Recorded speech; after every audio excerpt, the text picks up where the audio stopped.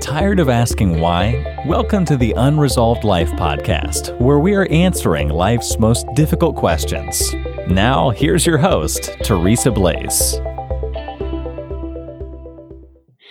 Welcome to the Unresolved Life podcast. I'm Teresa Blaze, and today we are talking about Purim. What is that, you ask? Well, it is actually a Jewish holiday, and it's actually really cool. The question is, what does it have to do with a Christian today? I'm glad you asked. I've brought someone to answer that question. But before we get to that, a little bit of housekeeping. We are right in the middle of recording Social Hazard Radio episodes. That means it's going to launch, and don't quote me on this, but I'm hoping within the next month to 2 months. I'm hoping. We just want to make sure it's done right and done well. So, and then there's also Unresolved News, which is still going. I have backed off on the amount of content produced so that when I do produce content, it is well done. If you are interested in writing for Unresolved News, please send me an email, teresa@unresolved.life. With that, on with the show, shall we? Landra, welcome to Unresolved Life. Thank you. What exactly is Purim? Well, this is actually the eve of Purim. So we're fasting today, and then tonight begins the celebration. It's a 2-day celebration, actually, and it's a time where you celebrate, of course, the saving of the Jews. You're actually told to celebrate with feasting, eating, drinking, sharing with the poor. It is truly a joyous time. So you have children; they dress up as the different characters, or Haman, or Esther, or the king, or Mordecai. They'll even dress up as other things, like superheroes or just different things, whatever they want to dress up. It's just a fun time of dressing up. The book of Esther is read. It's actually read twice, but it is read to remind them why we're celebrating all of this courage of this woman who has saved, was used by God to save the Jews. Christians, or those who are following Torah, but Christians should celebrate it as well. It's quite a holiday to celebrate.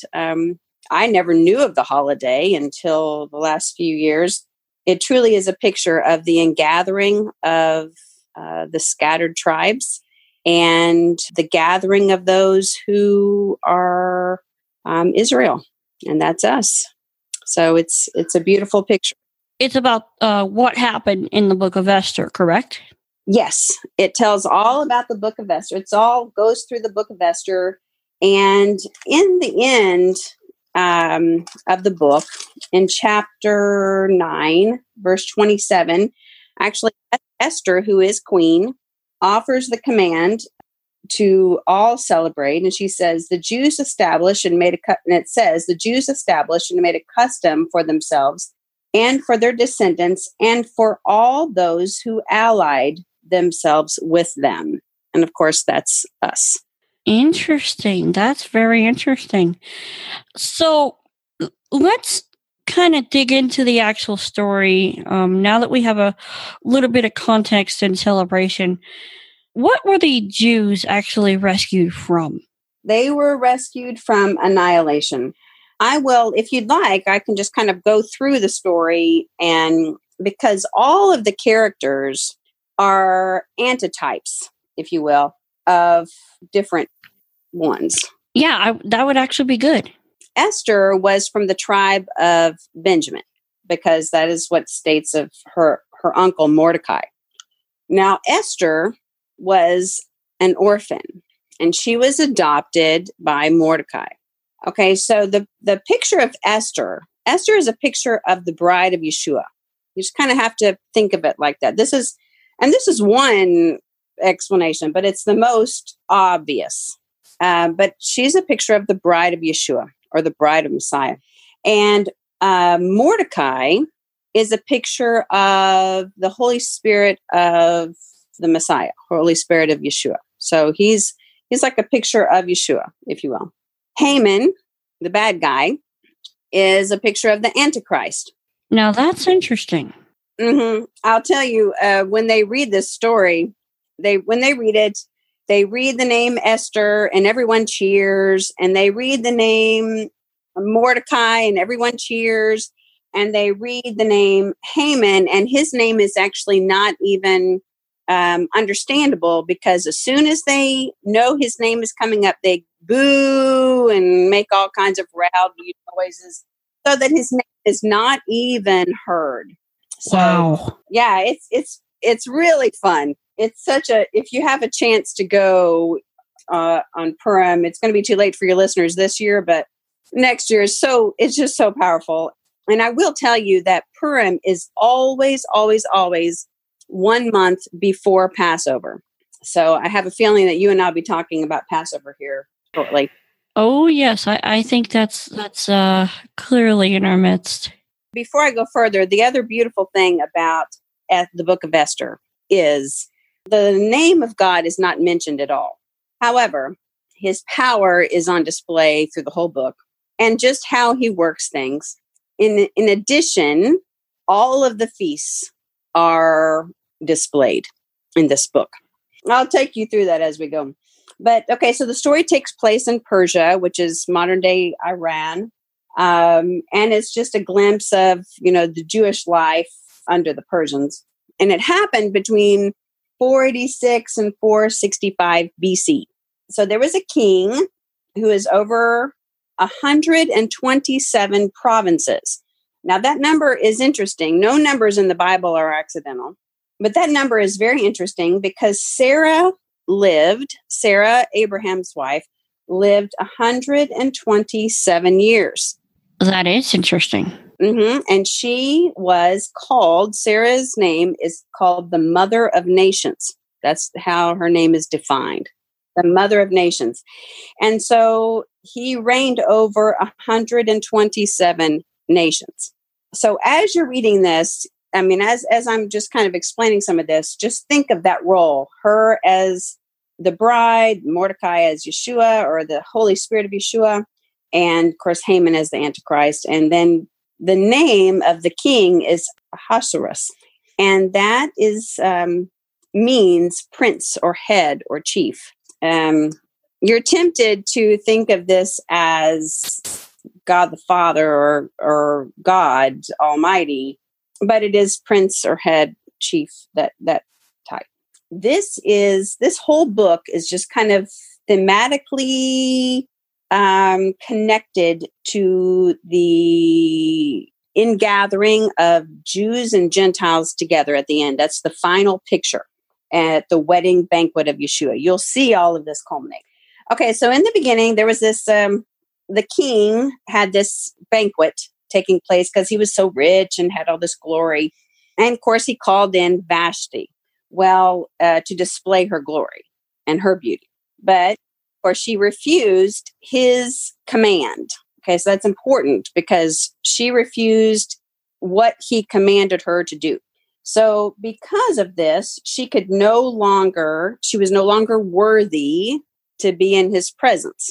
And also would be giving a bad name, if you will, to the king, because that would be, if nothing would happen to her because of this disobedience, she would be setting a precedent for all the other women of the land to not obey their husbands. That was not a good thing. Obedience needed to be displayed by the bride. So she was no longer allowed to go into his presence. And so now they were to look for one who would be worthy, is the actual word used.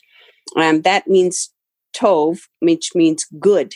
And that's kind of the verbiage that was used in the garden. In light of that, it almost kind of draws me back to Genesis 3 and the garden scene.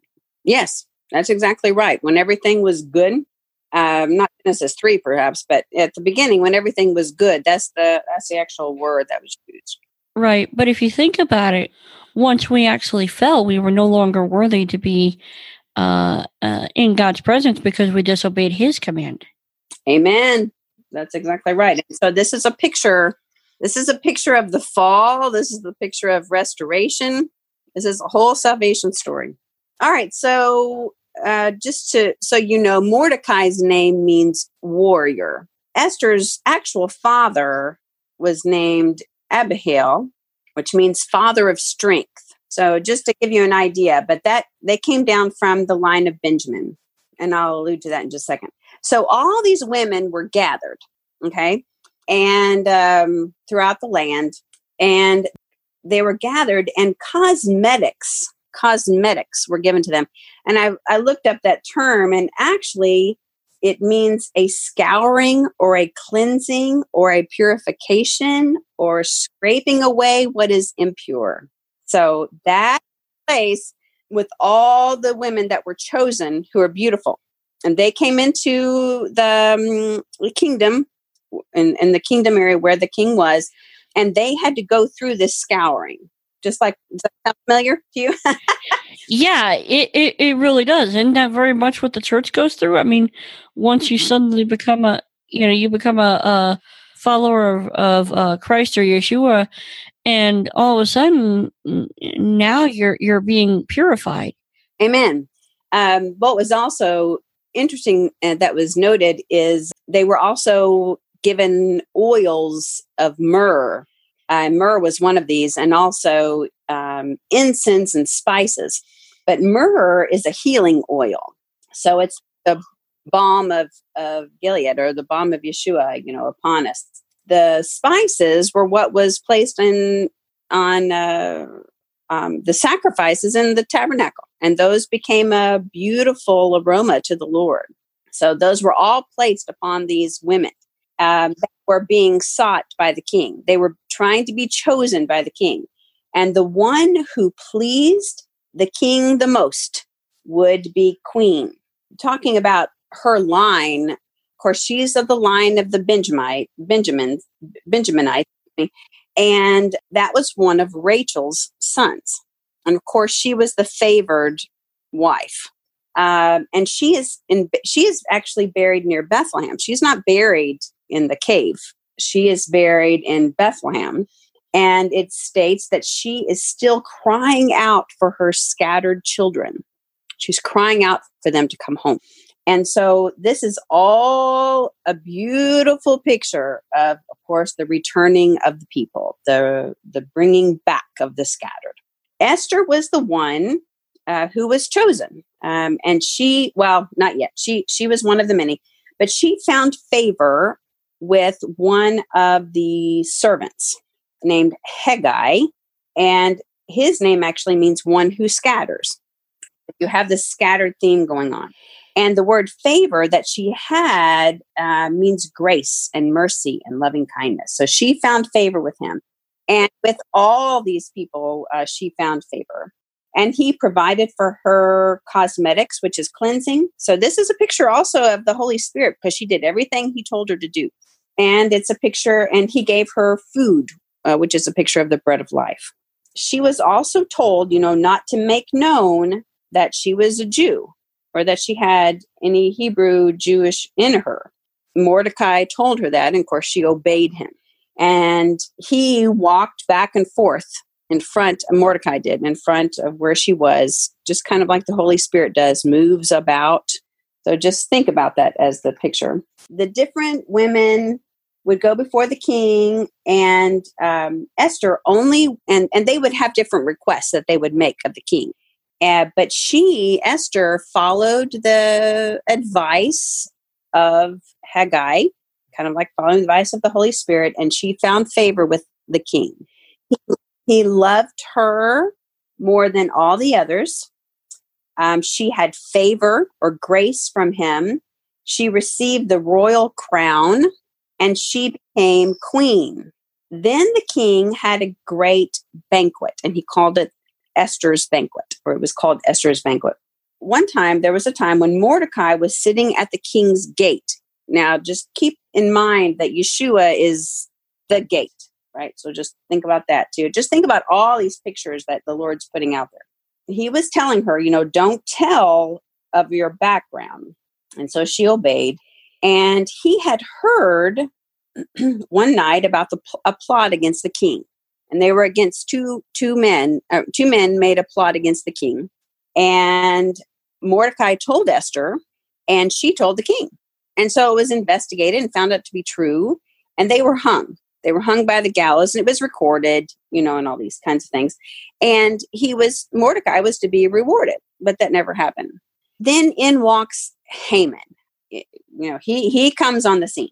Now, his name means noise or multitude, kind of like chaos. Now, he was promoted to have authority over all the princes who were with him, male princes. And all the king's servants bowed to Haman. Okay, now think about this picture. The only one who did not bow was Mordecai. And all knew it was because of his kinsman, of who he was. And he was a Jew. He would only bow to the one true God. And they knew that. All knew that. And then Haman found out, oh, he's a Jew. That's why he's not bowing down to me. Of course, that made him angry because of his pride. So he had a plot to destroy all the Jews. Haman told the king that there was a scattered people in all the land and all the provinces, these 127 provinces, and their laws were different than the king's laws, and they need to be destroyed. And so the king was like, well, yeah, they need to be bowing down to me, kind of thing. Haman stated that it was agreed, and Haman was given silver as payment, and I guess a confirmation. So, of course, now we're looking at Passover. We're starting to look in the Passover with Judas and the silver and all these. Now, Haman was given the signet ring, and he said, do to the people what you please. That's what the king said. So the king's scribes were summoned on Nisan 13. Okay, that is one day. That's the day before Passover begins. To kill and destroy the Jews. That was the day. And they wrote up this decree. So that all happened that day. Now, when Mordecai learned of the decree, think about this. He tore his clothes, put on sackcloth and ashes, wailed loudly. This is the exact same night that Yeshua went to the garden to weep. And all through the land, there was great mourning and fasting and weeping and wailing. Okay, this all happened that very same night, day before Passover.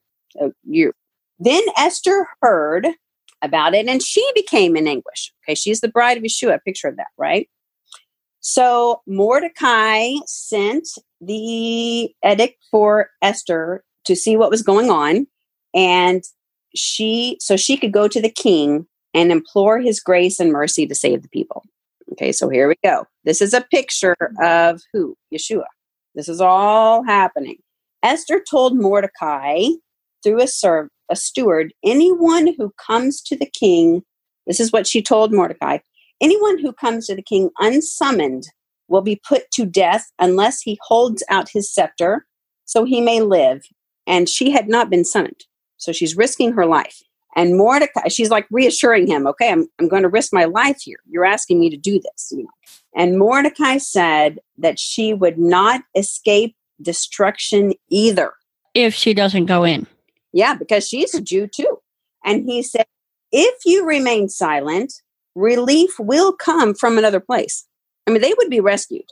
He did not forget the promise of God. But then he says, of course, who knows whether you have attained royalty for such a time as this. That is a money verse right there. How often have you heard people quote that one? And especially in this day and age, how often have I even quoted it? Because I've sat there and gone, man, God, things are getting so dicey right now. Maybe we're here for such a time as this, Well, he's raising up his bride for such a time as this. And that's massive. And then when you sit there and you go, well, what does that mean? What do we do? And I'm sure there's a lot more that can be gleaned from this book. So let's continue on and see what else God has to show us. Okay. It's so fun. All right. So this is what Esther told them to do on the night before Passover. Esther told Mordecai to have all fast for 3 days and 3 nights. Doesn't that sound familiar? I think we've heard about that somewhere. Mm-hmm. That's how long Yeshua was in the ground. And she says, if I perish, I perish. I mean, that takes a lot of guts. Yeah, took a lot for Yeshua as well. But he was saving the people too. All about restoring his people. Anyway, and saving them, of course, from destruction. So we have the 14th of Nisan to the 17th of Nisan is just been stated. That would take us to the Feast of First Fruits, would be the final final third day. And that's the day that Yeshua resurrected, okay, to life. Okay, so anyway, Esther puts on her royal robes. This is after the third day. Esther puts on her royal robes, and just like we've been given royal robes.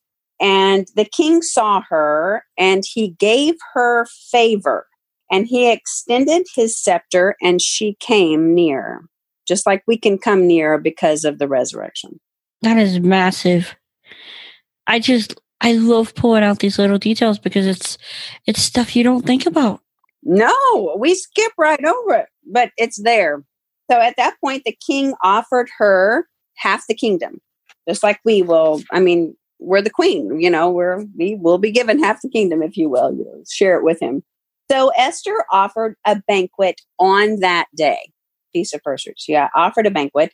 So they came to the banquet, and this is for the king and Haman and her. Okay. So they came to the banquet and they drank, and the king again offered half the kingdom. Hey, what's going on? I mean, I like the food, but what's going on here? Mm-hmm. Yeah, he's still trying to get at her point. So and she requests another banquet. And Haman was so pleased with himself, because he, was invited to these banquets. But he was still angry that Mordecai would not bow. He still had this in his head. So his wife encouraged Haman to build gallows. And those are 50 cubits high. Now, the number 50 means Jubilee. That's 50 means Jubilee. And from the day of Passover to Pentecost, of course, is 50 days. And we're getting ready to see a picture of Pentecost or Shavuot coming up in a minute. So this is all laid out for us. We just haven't seen it. She said, you do this and have Mordecai hung on it. And so he did. So that night, the king had insomnia, couldn't sleep. And so he had the records read to him, probably to kind of help lull him to sleep. It was read to him about Mordecai and how he had reported about the conspiracy, but nothing had ever been done to reward him. So the king asked Haman, and this is what's so fun, is, what honor should be given to one who the king wants to honor?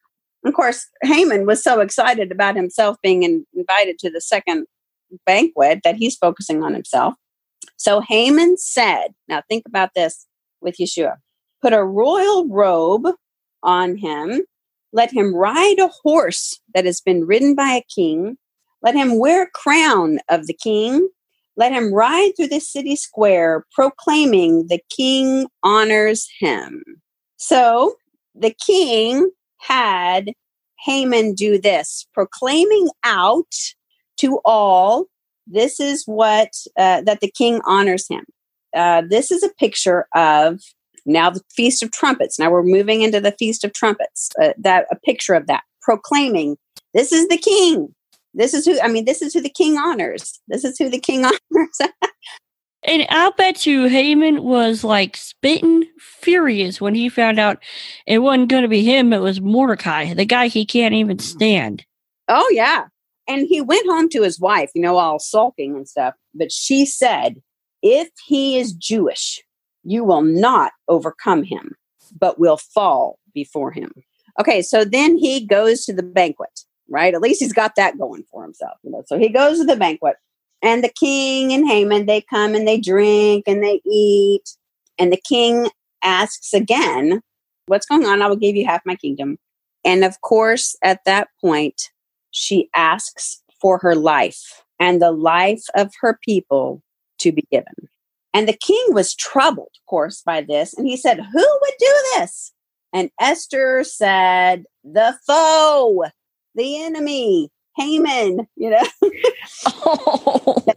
The king rose up and he went to the garden in anger, and Haman stayed, of course, to beg Esther. And he fell on the couch where she was. And of course, the king returns at just the right moment. And the king saw that it seemed obvious to him that he's even wanting his wife, the queen. So I will tell you that the Feast of Purim, it means Feast of Lots, Festival of Lots. It's like a little Yom Kippur, Purim. Okay, so Purim, Yom Kippur, okay, that means lots. They were to be destroyed on lots, and they were rescued. And of course, this happened again with every year with Yom Kippur. Every day there was a scapegoat, which ended up being Haman, and there was one who was victorious, and of course that's Esther and Mordecai. So anyway, that's just gives you a little background there. So the king returned, and the house of Haman, it says, was given to the queen. So she was all of that. And I don't think we realize our role in the kingdom as the bride of Yeshua, but we have quite a role to play because we stand with him. That's an interesting tie-in as well. I mean, it says that we are the bride of Christ. It says that, but then you also think, yeah, but he's kind of God and we're not. And so, how often do we really think about that? How often do we think, well, what are we going to be doing with him? I know we do, and we should honor him as God, obviously, but it also says that we are one with him. So, that's a really hard concept for us to understand, but if he is king and we are his bride, then the king does have, once he's married, a queen, and that is who we are. And it does state that we will rule and reign with him in the kingdom. It's so I know we just don't know our worth, nor do we believe it, I don't think. How often do I sit there, especially when I'm doing, stuff like working on a project, and I'm sitting there going, is this even worth it? Am I even worth hearing? How many times have I said that? And I know that there's people in my audience that are probably thinking, something similar, that, I'm just slogging away here trying to raise these kids or trying to do this work, whatever it is. Am I really worth it? Amen. And you are. He is training you up for ruling. He's bringing us all back to rule and reign with him once again. And, we can kind of think in our mind what all that might mean, but we won't truly get it until we are standing with him at his throne. In the wedding supper and betrothed to him, and he's our groom. If we can just realize that, but then walking through the land with the king as queen. This is our worth. This is who we are. And even now, as Emmanuel, God with us, he is with us. And because he is with us, anywhere he is where his kingdom is. So we are like walking kingdoms of God, only because of his grace and him within us. So to know who we are, even as we're feeding our children or mopping the floor, or, going to work, whatever we're doing, we are walking kingdoms of the one true God, even now. And it will be fully realized at the last day, at the last great day.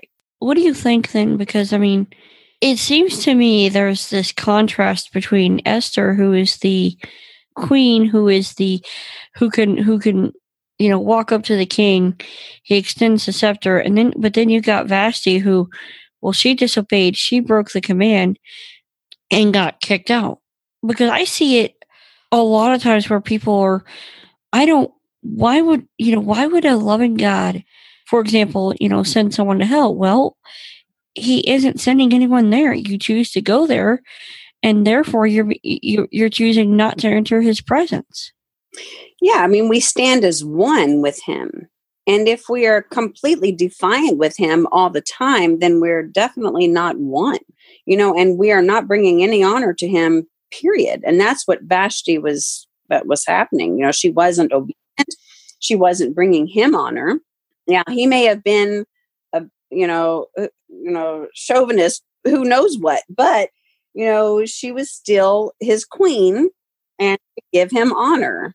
And, his ways, just like the Father, his ways are not our ways. We just know to obey. Right. And I'm reminded of that parable where there was going to be a banquet held. And the master of the banquet, if I remember, I think it was the king, he calls out to like all his royalty and they started giving him excuse after excuse. And he said, well, fine, open up the doors and gather anyone who will come. All is scattered. And put a royal robe on them, and then they'll be, they will be in my feast. And that's a picture of the ingathering as well. Who are we? Who are we? We have been given this grace upon grace and mercy to come before the King, and not only come before him, but to rule and reign with him. I mean, that is just beyond our understanding, but that is what he has. And as I finish the story, you'll see, there is this aligning that takes place and this beautiful picture of this wedding. I'm just getting my head wrapped around, man. Yeah. We just really do not understand how much we are loved and how much we have to gain when Christ comes to rule and reign. Amen. We don't know. We can only, guess, but it's beyond our imagination. So getting back to the story, Esther asks the king then to revoke the decree. She's saying, you got to revoke it. You got to stop this because my people are going to be killed, and they're going to be killed at the end of this year. So it was, that was the first of the year, Nisan. And the last month, Adar, is when they were going to be killed, Adar. And anyway, she said, you have to revoke this. And he said, well, I can't revoke a decree, but he gave her authority to proclaim. Okay, think about our role as the bride of Yeshua. Okay, he gave her authority to proclaim his name with his seal that he gave her. The Holy Spirit, of course, is a seal. And so he gave her that authority to not override, but to defend and fight. Okay, so the battle will rage, the battle will occur, but she is now telling everyone, now you have the king's name and you have his seal. The Jews now have this. Salvation is through the Jews, if you will. Okay, so we have this. Now you can fight. Now you will have something to fight with. So the scribes were called in the third month, which is actually Shavuot. And of course, that's a picture of the law being brought down and also being written on our hearts, the Holy Spirit. Okay, so it was written to all 127 nations or provinces. Okay, think about that with a scattering, all of Sarah's children, sealed. So it was written and sealed, and they were given the right to assemble and defend their lives and to destroy, kill, and annihilate the entire army which might attack them. So they were given all of this right. And of course, that's a picture of the Holy Spirit of God. It was done during the time of Shavuot, which is Pentecost. I would also bring up, in bringing it to something that's applicable today, we have been given authority. We've been given authority to trample over snakes and serpents. We've been given authority over the evil one and all his little punk minions. Amen. This is a picture of our role as bride. So wherever you are, this is the role you've been given. This is what was told to all the mothers who were feeding their babies and was told to all the people going to work every day. This was told, this is how you're going to defend yourself. And of course, because of Romans 11, and we've been grafted in. We're part of the Commonwealth of Israel. We're aligning ourselves with them. And we have this defense as well. So an edict went out so that the Jews would be ready to avenge themselves on their enemies. Mordecai went out, and it says, in royal robes of blue and white. Those are the colors of the Messiah. Those are the colors. You see them in the Torah. You will have tzitzit of blue and with white, and so it's just all a picture of Messiah. You will have a crown of gold and a garment of linen and purple. So it's also a picture of the priestly garments, high priest garments. His garment was blue, and then, of course, had all the purple color and gold and ephod and all these kinds of things. So it says there was light and gladness in the nations and joy and honor and feast and holiday. And many among the people of the land became Jews, it says, for the dread of the Jews had fallen on them. That's in chapter 8. Now, in chapter 9, on Purim, Adar 13, happening starting tonight, Jews mastered their enemies, and the dread of the Jews and Mordecai was upon them. And they struck the enemy with the sword, it says, of course, which is a picture of the word. Haman was hung a while back, but Haman's 10 sons, 10 is a picture, 10 in scripture means testimony, perfection, divine order. His sons were hung, and then they rested, and then they feasted and rejoiced. So that's the holiday. And it was made a holiday at that point, and it was decreed that all Jews should celebrate, as well as any that aligned themselves to them. But it seems like it's another holiday that has been completely forgotten. Oh, yeah. We don't know of it at all.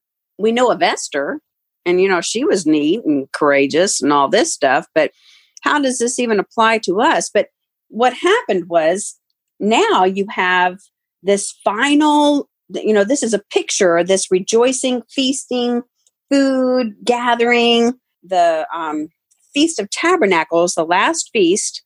Okay, so we've gone through all the feasts. Now we're at the final feast of celebrating.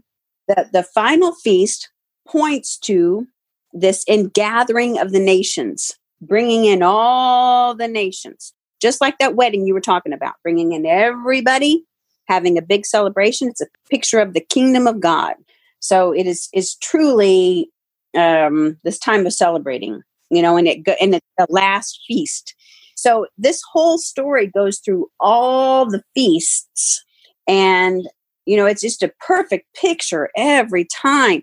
And the final picture, of course, is the ingathering and bringing back of his children into the wedding supper of the Lamb, the huge celebration of the new kingdom. Because it says, let's see, in verse 10, in chapter 10:3, hold on, I'll read it to you, because it's a picture of Yeshua. It says, for Mordecai the Jew, think about Yeshua, was second only to the king and great among the Jews, and in favor with the multitude of his kinsmen, one who sought the good of the people and one who spoke for the welfare of the whole nation. So you have fullness of the nation coming about in this story, and we've never been told. In final reflections, what should someone who has kind of heard this for the first time, what should they walk away with? I think just knowing the grace that we have been given to be aligned with the King of the Jews and the Jews themselves. They are a promised nation, and we get to be grafted into them. This is beyond our understanding of our worthiness. We don't even get that. Do we have to be converted to Judaism? No. We've been grafted in. We are Israel. We are his people. And yes, we will be in the final feast. And, Zechariah 8:23, this gives a picture of what we're like. It says, thus says the Lord of hosts, in those days, 10 men, 10 also represents the scattered tribes, 10 men from all the nations will grasp the garment of a Jew, saying, "Let us go with you, for we have heard that God is with you." And of course, you see this picture over and over. You see it with the Exodus, you see it with Yeshua, you see it here with Esther. There's always an aligning back of, okay, we get it now because God is with you. We want to align ourselves with you. And of course, now we have the most beautiful picture because Jesus was the perfect one. He was the rabbi. He was a Jewish rabbi. And we have this king of ours that we are to be queen of. And if we are going to be his queen, we better line ourselves up with him. I want to know what he did. I want to know how he did it. I want to know everything he learned. I want to do this so I can stand with him and rule and reign with him as he sees fit. We don't know, when that final feast is going to come, but we know it is coming. And, the thing is, I really do believe that there is going to be a final ingathering in the sense of, I think there's going to be a revival before he returns.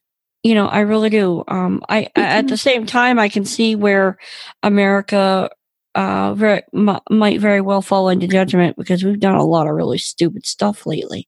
But there is a bride. There is a bride beyond borders. There's a bride across the globe.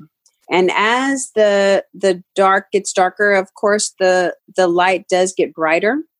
For those that are struggling and are away from him, okay, it is time to align. Get back. He's crying for you, just like Rachel is crying out for her scattered tribe. She's crying out for you to return back to the Father. And I think that is a good note to end it on. I think if you are struggling and you're trying to really walk this thing out and you need some help, please reach out to me, Teresa@unresolved.life. Take some time, read over the book of Esther, and see what God speaks to you.